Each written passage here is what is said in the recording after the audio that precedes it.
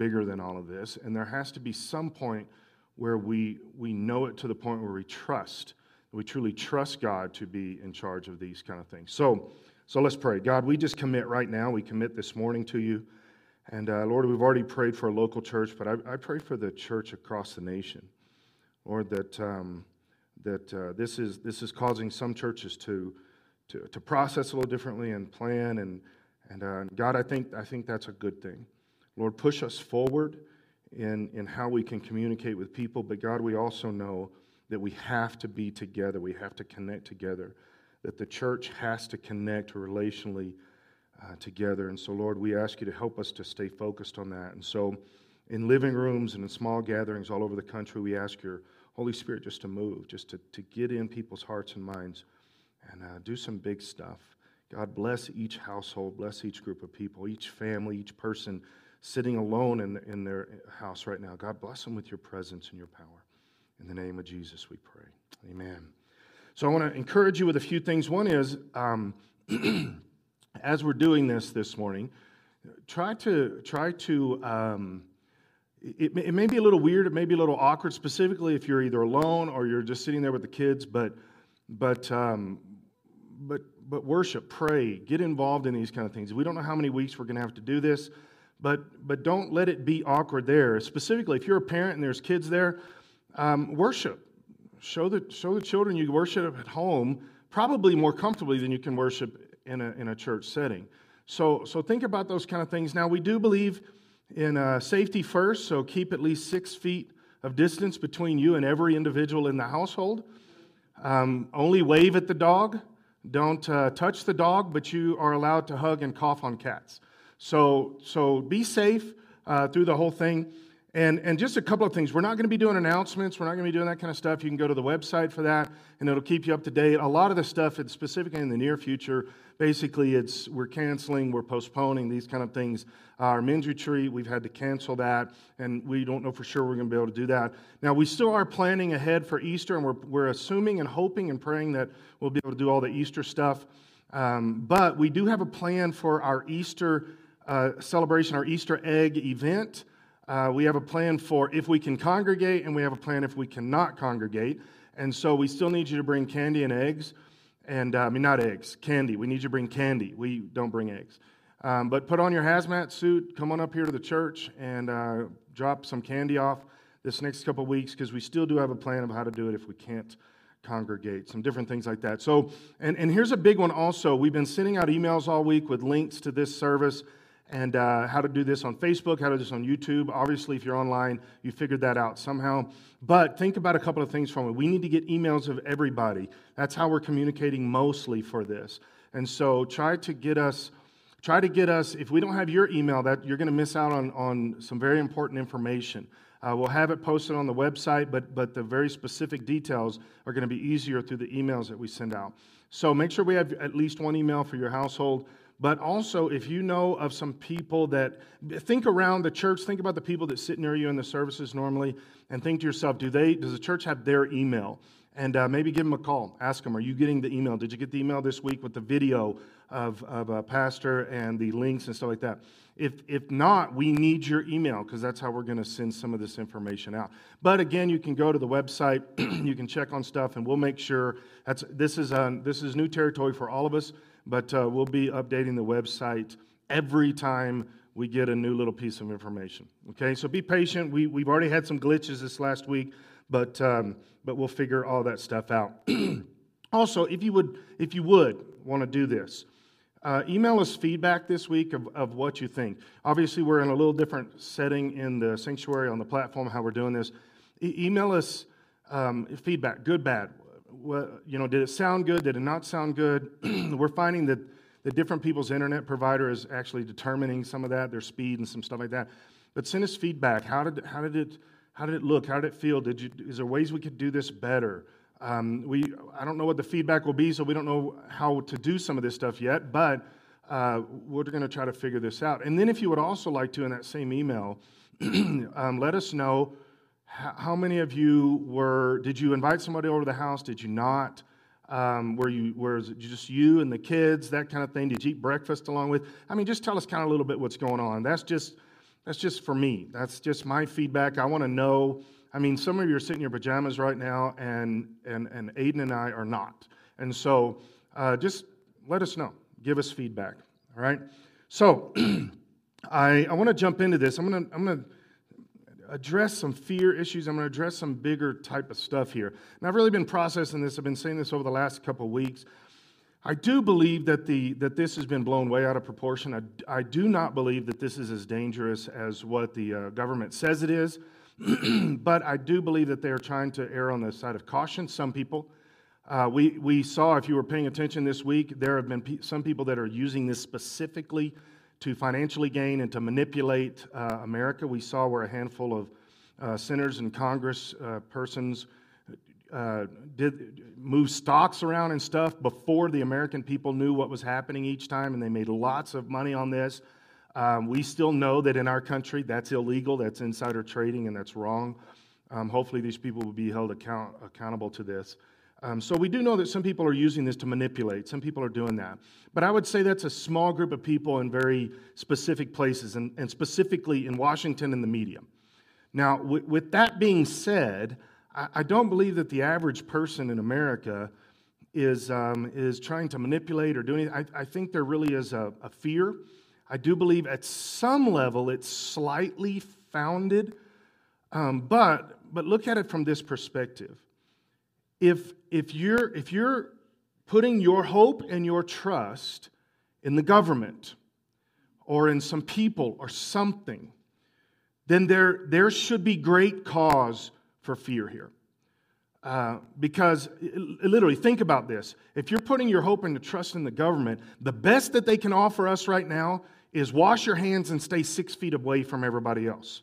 That is literally their profound direction as a government. So if your hope is not in God and you don't believe in God or you don't trust in God, or maybe you know He's there and you believe Him, but you haven't really put your life in His hands and trust Him, then you should have some fear. There should be some tension. There should be some uncertainty, because the only other possibilities you have is something like money or people or government, those kind of things. And as easily seen across the world, not just our country, but across the world right now, there's no hope in that stuff. There's no hope in the government. The government's answer is, well, nobody go to restaurants. But here's the crazy thing. Restaurants can bring you the food, but don't go to restaurants. Don't congregate more than 6 feet from people. But I was at Home Depot yesterday, and there were people all over the place in Home Depot.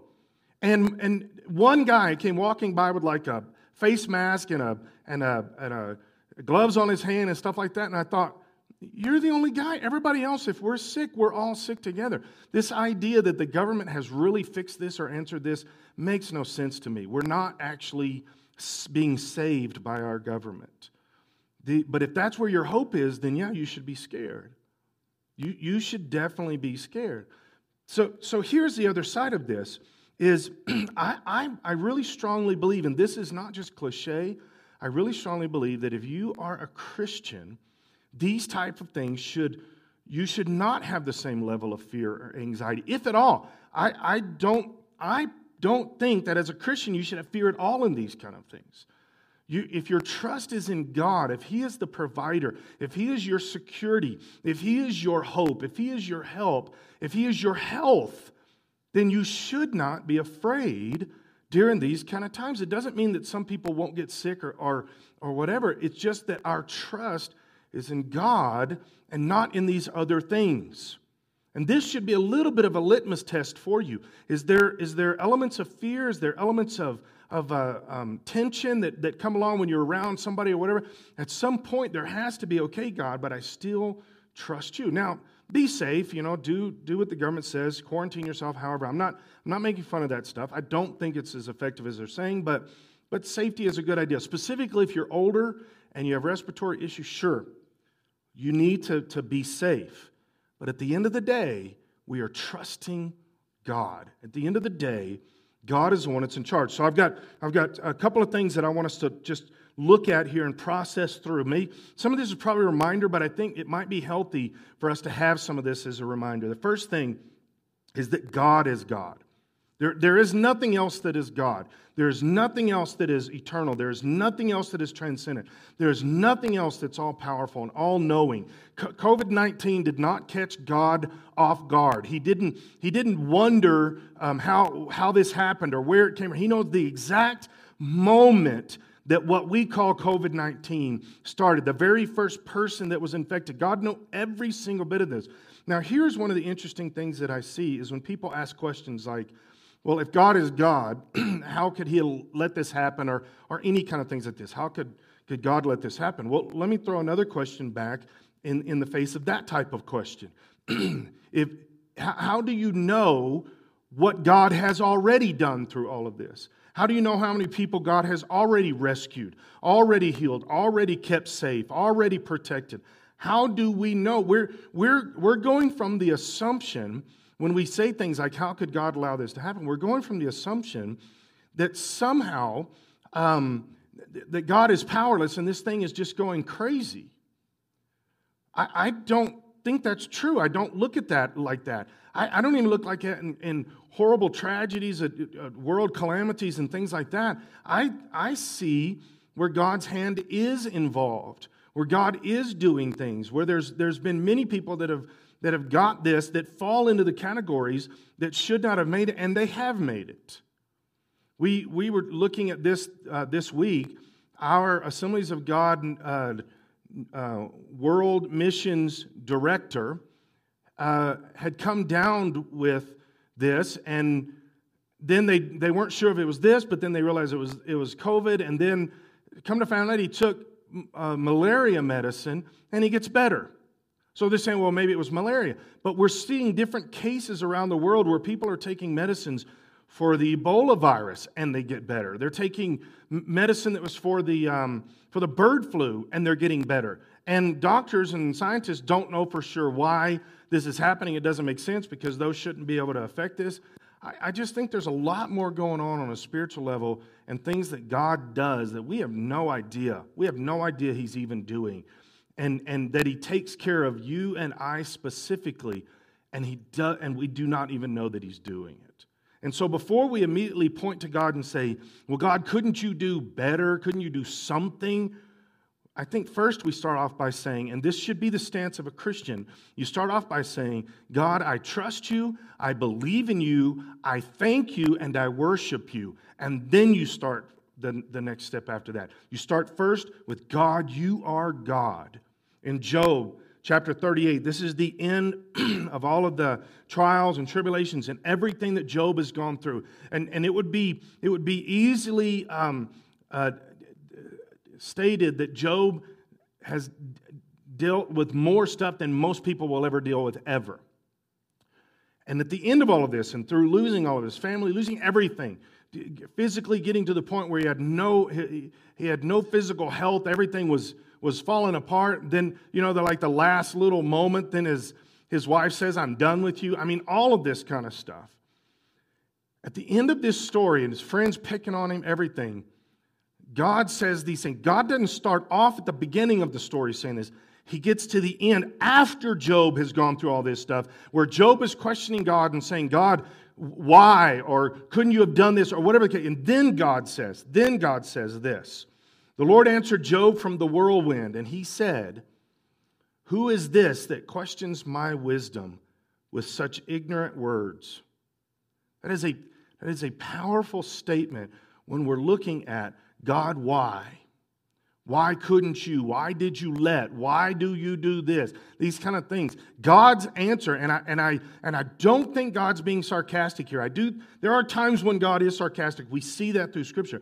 I don't think this is God being sarcastic. I think there's a little bit of irritation and some pushback on Job, but I also believe that God is doing this in such a way and making sure that we read this, because I think there should be pushback from God to all of us at different times in our life when we begin to point at God and say, God, why? God, why? Specifically in I don't know if you can do this, God, or you're big enough, or you can handle this.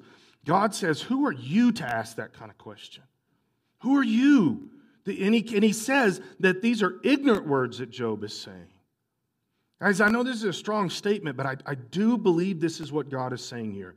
when we begin to question the grandness, the bigness, the amazingness of God, there is a pushback from God that says, who are you? Who are you? And what is this ignorance that you're saying? God is holy. God is transcendent. God is the all-consuming one. God is the everything. And we're saying to God, God, I don't think you can handle this, or why aren't you doing this? What we're really saying is, God, why aren't you doing this my way? Why aren't you doing this the way I think it should happen? And God pushes back. And then he says, brace yourself like a man, because I have some questions for you, and you must answer them. That we can see God is not playing around here.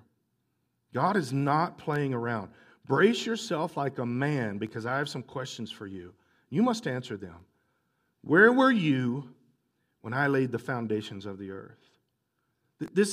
We have to, somewhere this has to get in our spirit when we're looking at and we're talking about things like this, what we're calling a pandemic across the world. Now, I do, again, I know I probably will say this a few times. I do believe that this has been blown way out of proportion. And I do think there is some manipulation involved. And I think what we're looking at here, if we look at this sentence, God says, where were you when I started everything, when I laid the foundations of the earth? We as human beings, the part of the reason that we get so upset and we get so out of sorts over something like this is because it brings us face to face with our lack of power. It brings us face to face with our limitedness and our mortality. And rather than, this should be the answer that we have. When we come face to face with our limitedness and how small we are in comparison to the globe or the universe or God's creation, and something like a sickness can literally spread across the world and tear apart and tear down countries and governments, and everybody is. We got an email. Paul sent me this email last week or the week before from some of our missionaries in Wuhan, where this started, in Wuhan, China. And they at the time we got the email a couple weeks ago, they had already been quarantined in their apartment for 7 weeks. When we come face to face with those kind of moments where we realize we are not God. We act like God. We act like we can fix the planet by not starting our cars or making sure there's no CO2. I mean, all these silly things that we do as a people because we think we're big and we think we're God and we think we're in charge of the planet and we think we're in charge of people and governments and our bodies and science is the answer for everything and medical science is the answer for everything. And then one little thing can bring all that crashing down. One little virus can bring all that crashing down.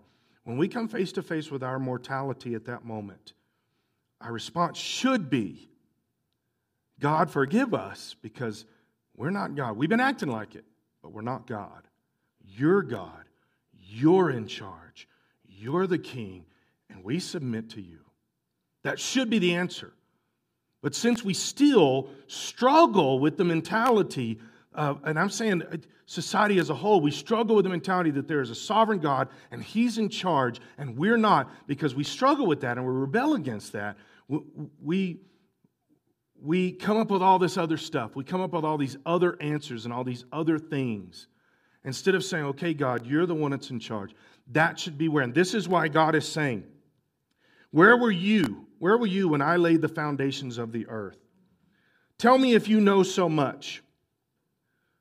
Verse 5, who determined its dimensions and stretched out the surveying line? He's talking about the planet. He's talking about earth itself. Who determined its dimensions and stretched out the surveying line? It's only been in the last couple hundred years that we've even figured out and begun to understand how to figure out how big the earth is. For thousands of years, we had no idea. For thousands of years, we thought the earth was flat. We thought the earth stood still and the sun rotated around there. I mean, all these silly things. Although the Bible actually talks about all this stuff. But we had so many wrong ideas and so many misconceptions. And we've just now got to the point where we can even measure the earth. And by the way, there's still a lot of people that believe the earth is flat and we never went to the moon. How do you think they would be reading something like this? He says, who determined its dimensions and stretched out the surveying line? What supports its foundations?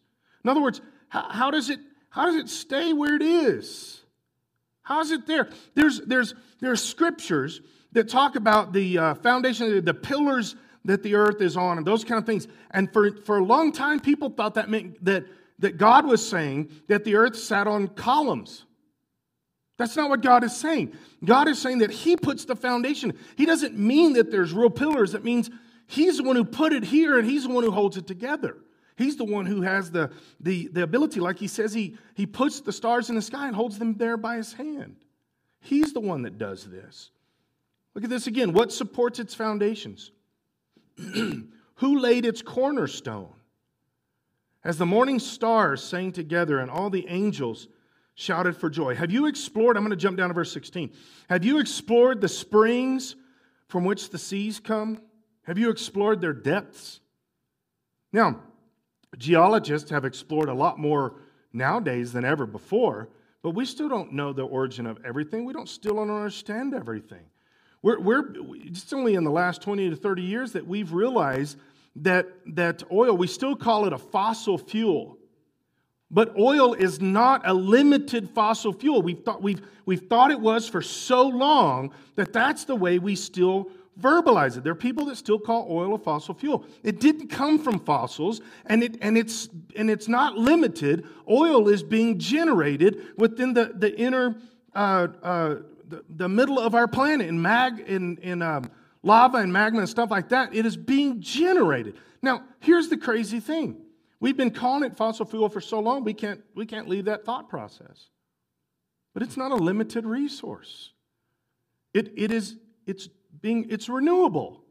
We're just not renewing it, though. And that's the part where we get frustrated, because if we're not in charge and we're not in control and our science gets proved wrong somehow, although Scripture is always proved right, then we get frustrated. Instead of turning to God and saying, God, I wasn't there when you made the earth. I wasn't there when you created the plants and the animals. I wasn't there when you created the stars. I wasn't there. And God, it is arrogance for me to assume that I have some kind of control over this whole thing.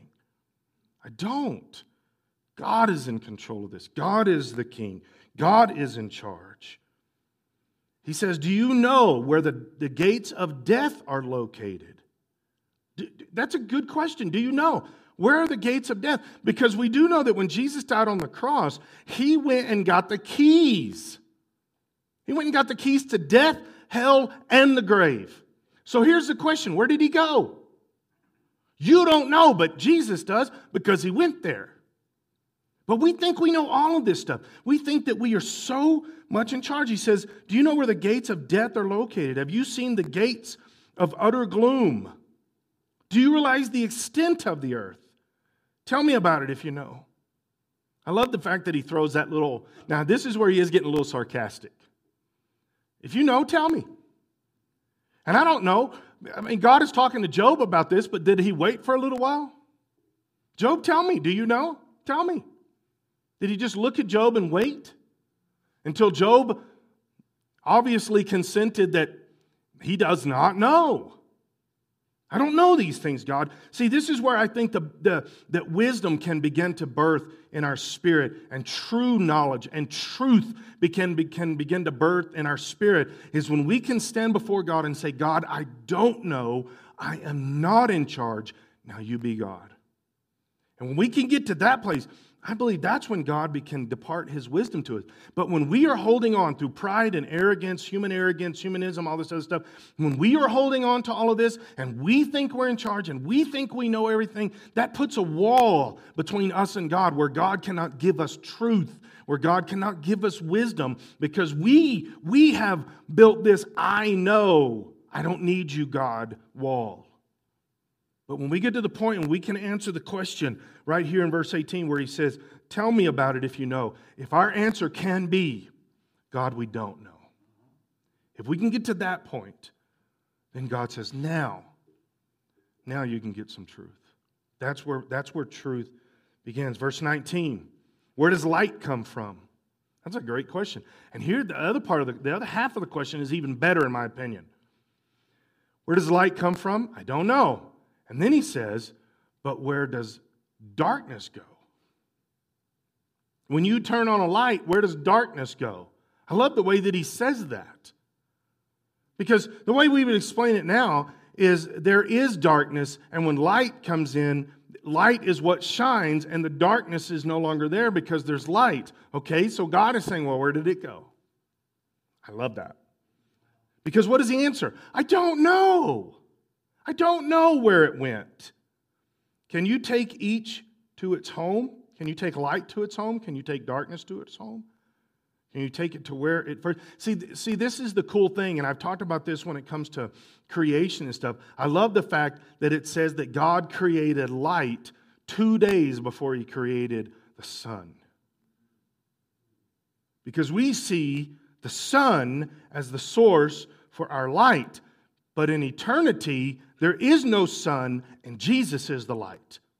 He is the source. That's the key to this, is that Jesus is the source to light. There has to come some point in our Christian walk, in our relationship with God, where we submit to these things, individually submit to these things.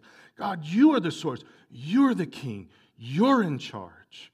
I'm not in charge. You are in charge. Can you take each to its home? Do you know how to get there? But of course you know all of this. Again, this is where God is being sarcastic. But of course you know all of this. For you were born before it was all created, and you are so very experienced. I've had people tell me before that I shouldn't use sarcasm in my messages or when I'm talking or whatever, because that's an ungodly trait. Really? Let me read this again. But of course you know all of this. For you were born before it was all created, and you are so very experienced. Job. God's using sarcasm very strongly here, specifically to get a point across. The sarcasm in these sentences here bites at us. The sarcasm pokes at us, digs in, and says, you've got to address this. It is arrogance that gets offended by these kind of statements. It's arrogance that says, no, I'm in charge. I'm bigger. I'm the one. I'm the everything, that gets attacked by this kind of sarcasm. Sarcasm is one of the easiest ways that God uses, and I think I use too, sarcasm to pick away at religiosity. It digs against religiosity. And that's what God is doing here. Let's go to chapter 40, verse 1. Then the Lord said to Job, and I would strongly suggest, when we're done here or sometime this evening or something, get out the book of Job and read 38, 39, and 40. Read those. Or just read from 38, just specifically those 3 chapters, okay? So much I'm leaving out here. I'm jumping over some stuff. So much I'm leaving out. But every bit of it shouts out, God, you are God, and I'm not. You are God. Then the Lord said to Job, do you still want to argue with the Almighty? And again, sarcastically, he says, you are God's critic, but do you have the answers? This is one of the things that I've used when I ran across this years ago. I realized this is one of the greatest ways to discuss with somebody. When they say, well, if God's God, He's in charge of everything, why does He let this stuff happen? And I ask people, well, if you were God, how would you do it differently? What would be your answer to all of this? Well, I would just heal everybody. Would you? Is that the way it works? You're just going to heal everybody? Because that's good people, bad people? People that have been good to you, bad to you? Does that include the pedophiles? Does that include the murderers? You're just going to heal everybody?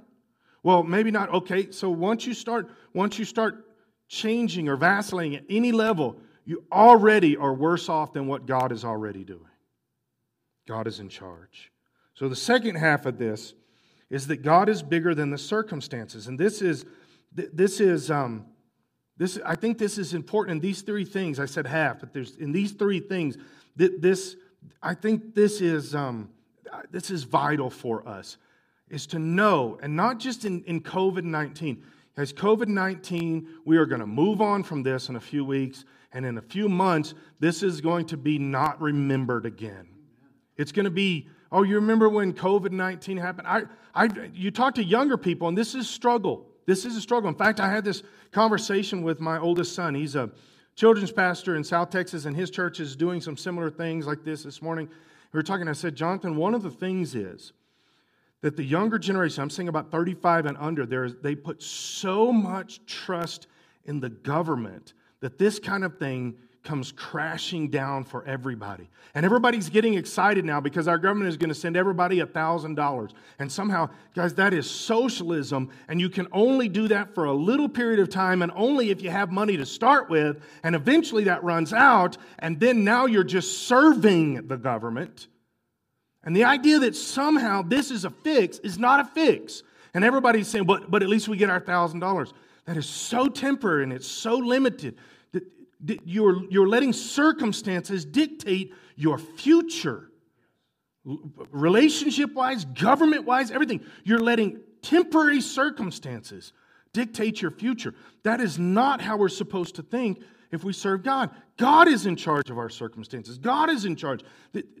We are not in charge of our circumstances, and the government is not in charge of our circumstances. And by the way, a sickness is not in charge of your circumstances. God is. God is bigger. 2 Kings chapter 6. Now this truly is one of my favorite little parts of Scripture that I know I say that a lot, but this one really is.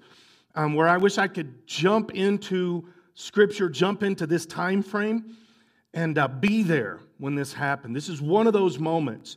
And off the top of my head, I'm thinking about 40 or 50 more of those very special moments where I wish I could be there.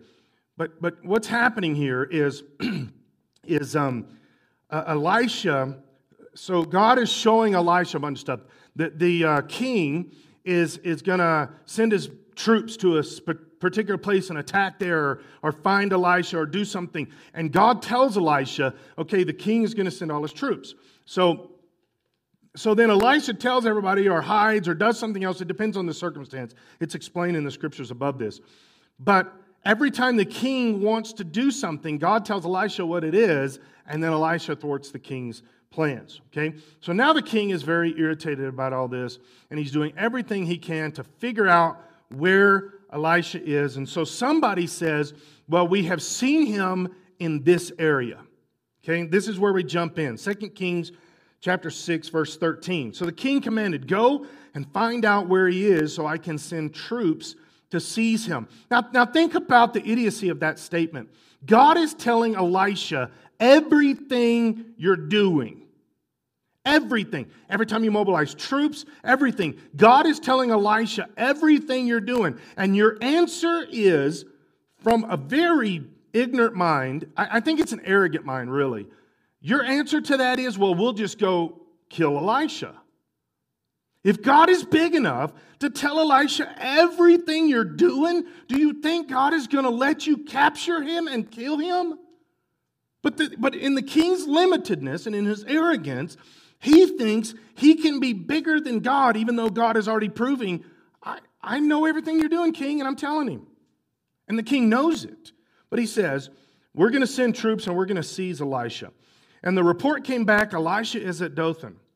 So one night, the king of Aram sent a great army with many chariots and horses to surround the city. I would like to put a big parenthetical statement in here that says, this is a dumb idea.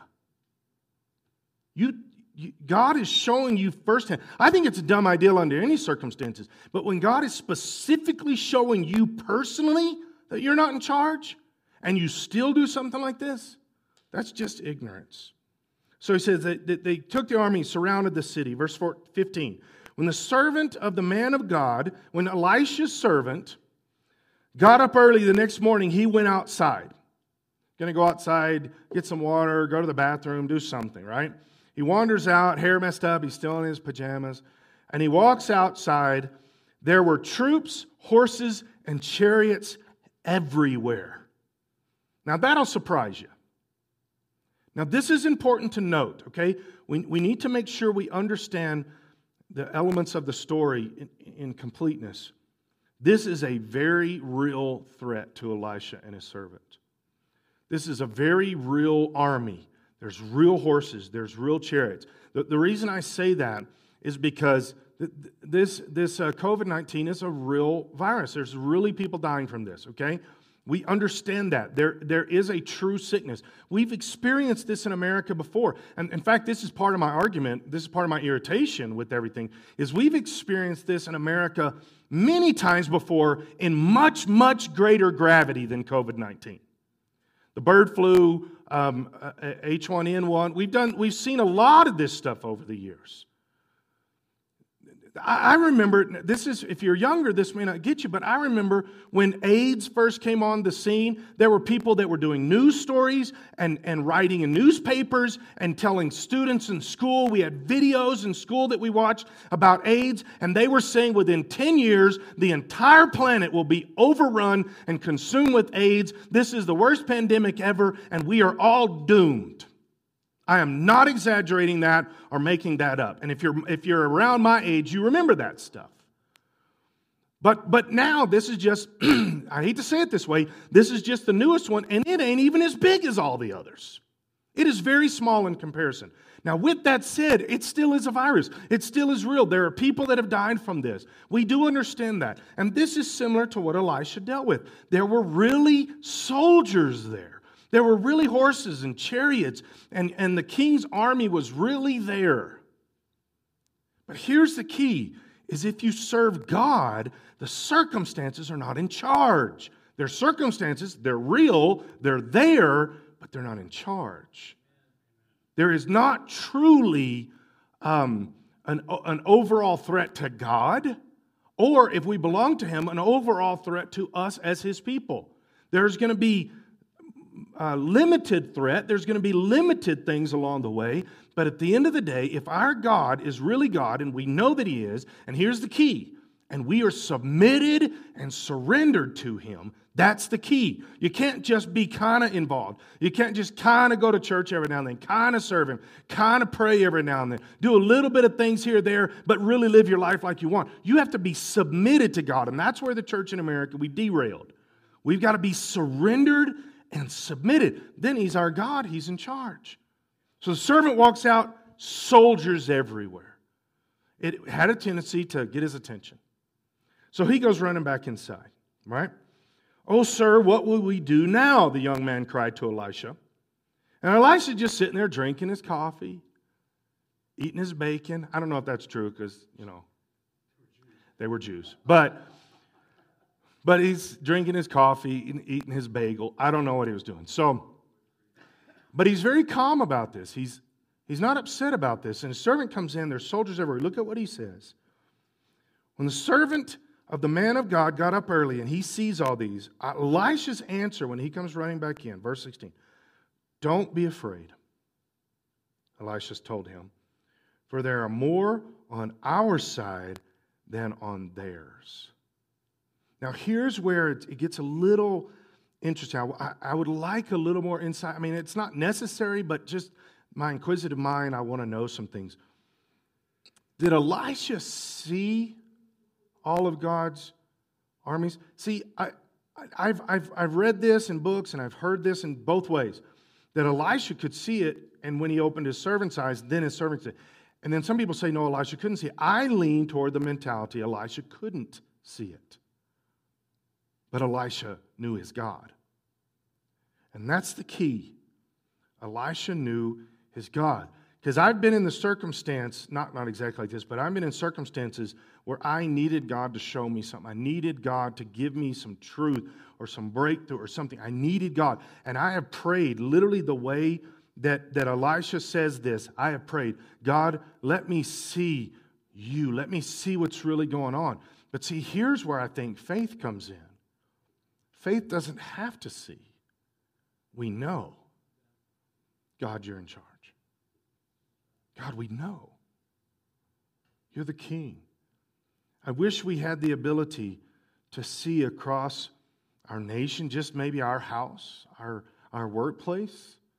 If we could just see the protection God has already and is providing. If we could see where God is holding back the onslaught that Satan is trying to do here and attack people with a virus. I read this week online, many places. In fact, it began to get to the point where it irritated me so bad I stopped looking at places. I stopped going on Facebook this week because so many people were saying, well, God has sent this virus to show how big He is. Come on. Where do we get this stuff from? God is the one who sends the troops, not the virus. He sends the protection. This is who He is. He said, don't be afraid, Elisha told him, for there are more on our side than on theirs. You know, when he said this, the servant was like, I think you've lost it, Elisha. What are you talking about? Then Elisha prayed, O Lord, open his eyes and let him see. Are you guys good back there? Open his eyes and let him see. Now that's a great statement because again, I personally don't believe Elisha could already see everything. I believe he just knew. But he said, and here's a good question, is when his servant's eyes are open, did Elisha see even then? There's a chance that he didn't even see all this stuff then. Only his servant saw. So he says, the Lord opened the young man's eyes, and when he looked up, he saw the hillside around Elisha was filled with horses and chariots of fire. It doesn't say Elisha saw it. It just says the servant saw it. I don't necessarily think, now I think it would have been cool if Elisha did, because then it'd be like, yeah, wow, that's bigger than I thought. So, but we do know that Elisha knew in his spirit God's in charge. And it doesn't matter how many soldiers, there's more on God's side than on Satan's side. And it doesn't matter how many germs, millions upon billions of germs, billions and billions of germs that are infecting people around the world, but there's still more on God's side. And that's where we got to stay. Is there's still more on God's side. When you get bad news, there's still more on God's side. When you're dealing with difficult stuff, there's still more on God's side. The third thing with this is God is to be worshiped. And this is, again, this has to be this has to be the ending point. This has to be where we get to. If we know that God is God, and we know that God is the God of circumstances, then this should be the natural next step. Well, then let's worship Him. Let's give Him glory. Let's surrender to Him. Let's submit to Him. But oftentimes as Christians, and by the way, I've been here many times, I've done this, where we get frustrated and upset at God because He's not doing what we think He should do. And so then we get agitated, or we push back at God, or we say things that we shouldn't about God, or whatever the case is. Now, again, I'm definitely of the school that says that if you are frustrated with God, tell Him. Don't try to hide it because He already knows. The idea that we just pretend like it doesn't exist, that's not what I'm talking about. That's lying to your own self. That's not what I'm talking about. What I'm saying is recognize that you're irritated, recognize you're agitated, and submit yourself then. Recognize that you're frustrated. That's when you submit to God and say, God, I don't understand everything. It doesn't look right to me. It doesn't look fair to me. But God, I submit to you. That is a choice. That is a proactive decision that we make. Rather than letting ourselves get mad at God, we submit to Him and we surrender and we begin to worship Him. And we worship Him in the middle of our frustration. And it's amazing how the Holy Spirit can come in and push our frustration away and show us truth. He can give us wisdom. He can show us what really is happening, at least at some level. We may not have our eyes open and see all of the forces of God, but we can have our spiritual eyes open and understand that He still is in charge. So we begin to worship. Judges chapter 6, verse 1. The Israelites did evil in the Lord's sight. So the Lord handed them over to the Midianites for 7 years. The Midianites were so cruel that the Israelites made hiding places for themselves in the mountains, caves, and strongholds. Now, I had many examples. I just narrowed it down to these couple examples here of people throughout Scripture that were afraid and had a legitimate reason to be so, except God. Whenever the Israelites planted their crops, marauders from Midian, Amalek, and the people of the east would attack Israel, camping in the land, destroying crops as far away as Gaza. They left the Israelites with nothing to eat, taking all the sheep, goats, cattle, and donkeys. This is a real issue. People are starving to death. This is a real issue. People are dying. These enemy hordes, coming with their livestock and tents, were as thick as locusts. They arrived on droves of camels, too numerous to count, and they stayed until the land was stripped bare. So Israel was reduced to starvation by the Midianites. Then the Israelites cried out to the Lord for help. And there's the key. Everything was desolate. Everything was bad. They were being attacked, hurt, killed, their crops taken, everything, starving to death, everything. And then it says, so they cried out to the Lord. Now, here's the key. If they would have done this much earlier, they wouldn't have had to go through this. Because in Judges 6:1 it says, the Israelites did evil, so the Lord handed them over to the Midianites. After all of this stuff, months, potentially years of this, then because it says their crops, that means crop cycles, multiple. After this, then they cried out to the Lord for help. Now, I have been praying, and I really do believe this is a great moment in spiritual relationship with God, that as a country, we can call out to God. And I believe, well, I do know because I've seen this at different places. I've talked to people. There are people that are saying, God, forgive me. I want to serve you. I submit to you, because they're recognizing that they're not in charge. That's a good place to get to. That is a good place to get to as a country. This sounds horrible to say it this way. Regardless of what it takes to get us there, it's a good place to get as a country. If we just repent, just submit to God. Submit to God. I think it is great that an entire generation that has been putting their trust in the government, and socialism really is becoming a thing in their minds that's a legitimate direction, which is so stupid. It is not a legitimate direction.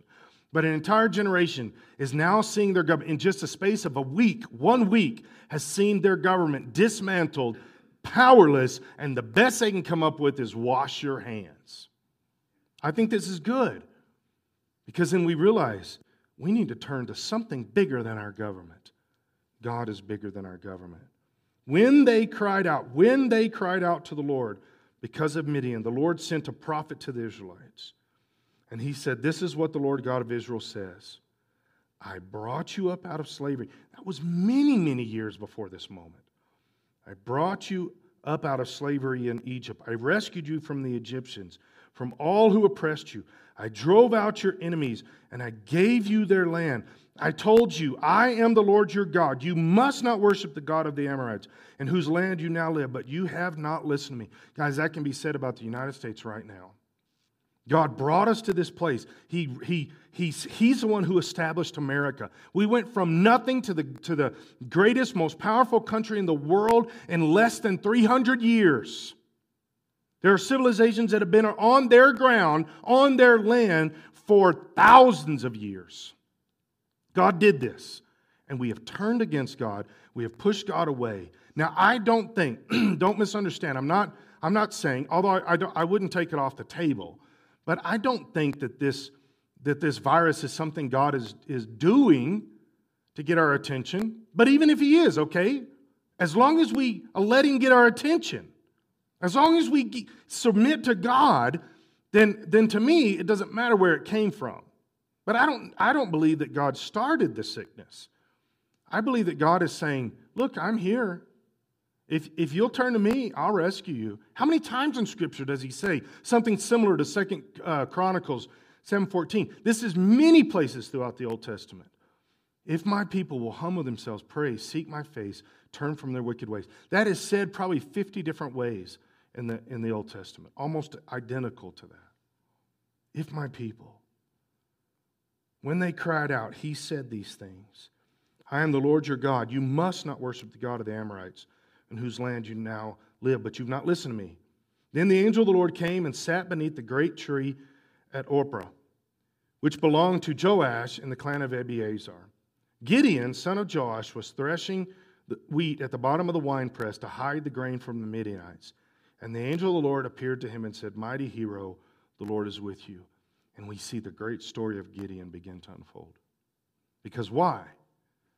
They submitted to God and cried out to Him. Matthew chapter 10, verse 28. Jesus says, don't be afraid of those who want to kill your body. They cannot touch your soul. Fear only God, who can destroy both soul and body in hell. God is the one that's in charge. People can only do so much. Anytime I think of this scripture, I always think of the statement, sticks and stones can break my bones, but words will never hurt me. And that was something that was said all the time when I was a kid. Nowadays, we're not allowed to say that. We say things like, words are more powerful than anything. And I agree, words are more powerful. But I don't. Here's my thing. Say anything you want to me, but don't hit me with a stick.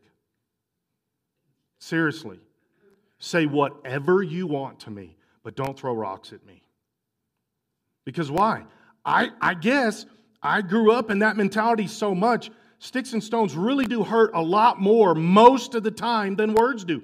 Because I have chosen to not let words affect me. We're raising kids nowadays where words are the most powerful thing. I always use this example. When my kids were growing up and in school, they would call them brokenhearted. So-and-so called me a poopy head. Well, are you a poopy head? No. Then who cares? Who cares? Now, I understand you tell that to a 7-year-old kid, it's difficult because poopy head is like the worst. But at some point, I think we've done a disservice to our kids growing up in this generation by telling them that all of these words do matter and they can hurt you and they can destroy you and they can define you and all this other stuff. Nobody can define me except God. Nobody can. You can say whatever you want. God is the definer. I look to Him. He is my source. I don't care what the media says about me. I don't care if a politician calls me a deplorable. I don't care about any of that stuff. I know who I am. And I know who God has created me to be. That's where we got to get to. Fear only God, who can destroy both soul and body in hell. 2 Timothy 1, verse 6. This is why I remind you to fan into flames the spiritual gift God gave you when I laid hands on you. This is the Holy Spirit. This is the gift that we have that we can pray in the Spirit. Every Christian should be praying in the Spirit, praying in tongues. That is how you're empowered. That's how you're strengthened. 1 Corinthians 14 says that is how you are personally strengthened. During times like this, pray in the Spirit. The Holy Spirit knows more about what to pray for than you do. The Holy Spirit can dig into the spiritual realm and guide your prayers. Way better than you can. The Holy Spirit can pray for people around the planet. You don't even know what you're praying for. That's exactly the way 1 Corinthians 14 says it. You don't know what you're praying for. Chapter 12 says the same thing. You don't know what you're praying for. But the Holy Spirit is praying through you to God, and He knows. He says, fan into flames the spiritual gift. For God has not given us a spirit of fear and timidity, but of power, love, and self-discipline. That's how we should be thinking and operating as Christians. And I know it's a struggle sometimes. I get it. When everything's crashing in. But we have power, love, self-discipline. Not a fear and timidity. We need to think this way, act this way. So I want to pray for us. And I want to pray two things. One, I want to pray for this bigger picture of just this fear and this threat in a general sense, right?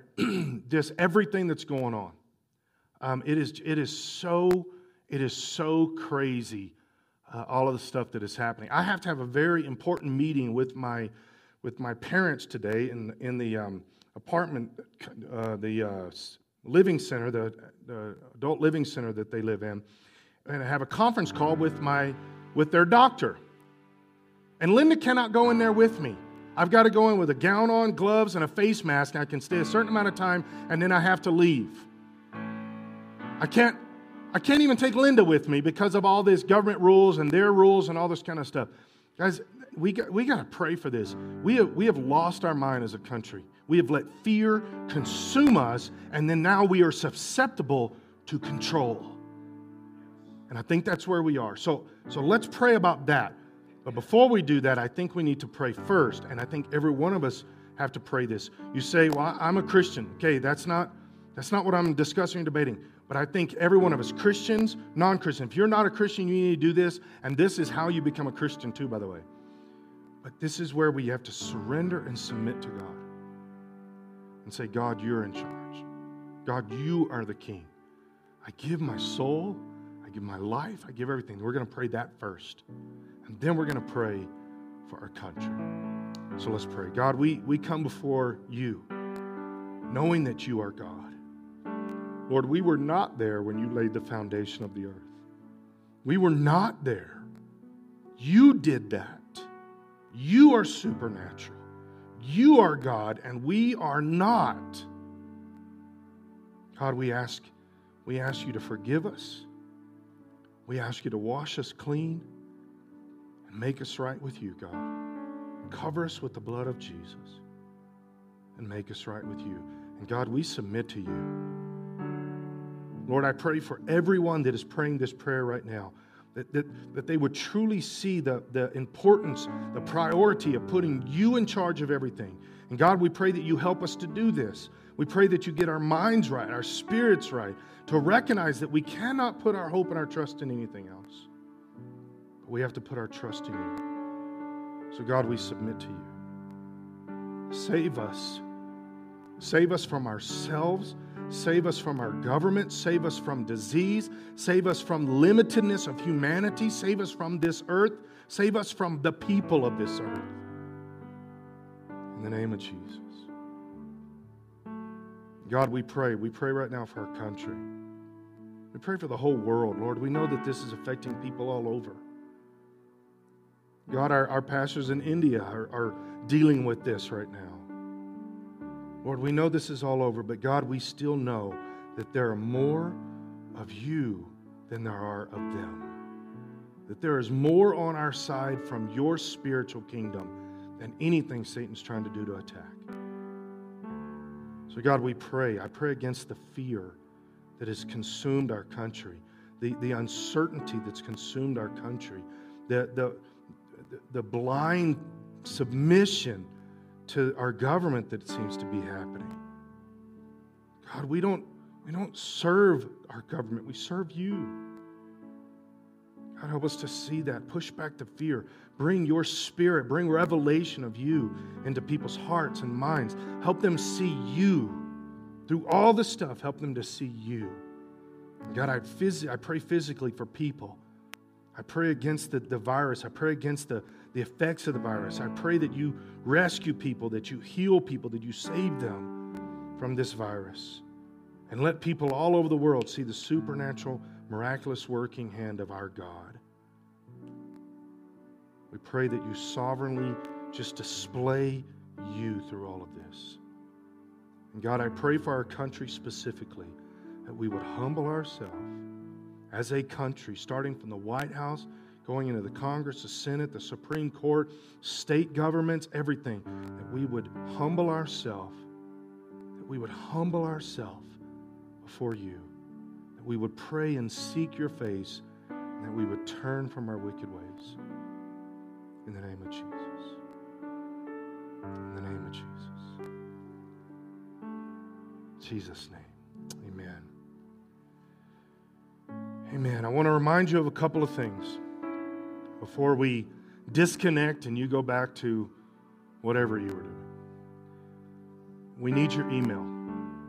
We need your email. Go to the website, go to office@Cabbage and send us your email. That's how we're going to try to communicate. We're going to send videos out this week. The children's department is sending out videos. The youth is sending out text and videos. So we need your email. If you would like to receive texts along the way with this, make sure we have your cell phone number. But we need your email. And then go to the website and check on things on a regular basis. And we will try to keep everybody updated. Okay? So, for the first time, I think I've said this to most of our people sitting at homes. Before noon tomorrow, God's going to give you a chance to maybe peek out your window and see another person. So, look for any opportunity you have to tell somebody about Jesus. When the mailman comes by, pray for him. When the Grubhub guy comes by, pray for him. When Royal Crest comes by, pray for him.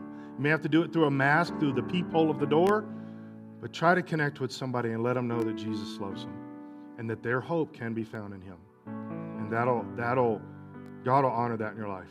That's a guarantee. So, thank you for joining us online. I will be doing Wednesday night online also, a little different than we normally do. I'm going to do a little abridged version of some things, but we will have worship and we will have teaching on Wednesday night. So come back to Facebook or YouTube, and we will see you then. Have a great rest of your afternoon and your week.